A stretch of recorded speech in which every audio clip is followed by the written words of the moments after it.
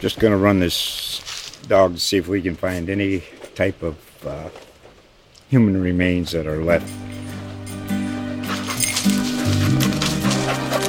Listen to Where Secrets Go to Die, The Disappearance of Derek Hennigan. From the Detroit Free Press, a new podcast set in the woods of Michigan's Upper Peninsula. Available on Apple, Spotify, Freep.com, or wherever you get your podcasts.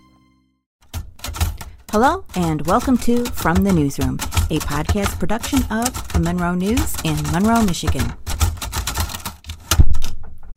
The following are some of the articles published during April 1921 in the Monroe Evening News of Monroe, Michigan.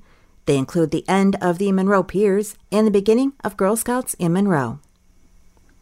Last evening, the Regatta Committee of the Monroe Yacht Club decided to give up their proposed big 4th of July regatta, owing to the fact that the piers on both sides of the canal are in such a dilapidated and rotten condition that the visiting yachtmen wouldn't have a place to tie up their boats, nor would the crowds, not only Monroe people but visitors, have a place from which to view the races. During the previous regatta, both piers were lined with people. The present condition of the piers wouldn't permit a crowd. They are unsafe and should be condemned and closed up. Boys from Monroe City and County are again invited to take the course in military physical training to be given this summer at Camp Roosevelt near Muskegon under the command of Captain F.L. Beals. Word to that effect has been received by Superintendent of Schools Dean Spencer. During the past 2 summers, thousands of boys underwent training at the encampment, and it is expected this number will be greatly increased this year. While workmen were excavating for a building which will be used as a store on East Front Street between Kentucky Avenue and Winchester Street Saturday afternoon, they dug up a skeleton.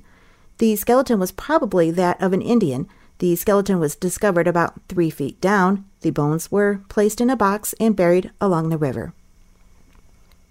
The last of the graduation recitals would take place Wednesday evening when St. Mary's will present Miss Eleanor Nestor of Detroit, a graduate in expression.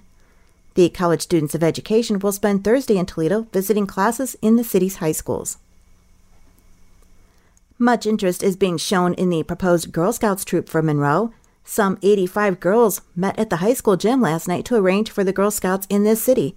The attendance was so large that the room arranged for the meeting place was too small, and the meeting had to adjourn to the gym. Mothers of some of the girls were present.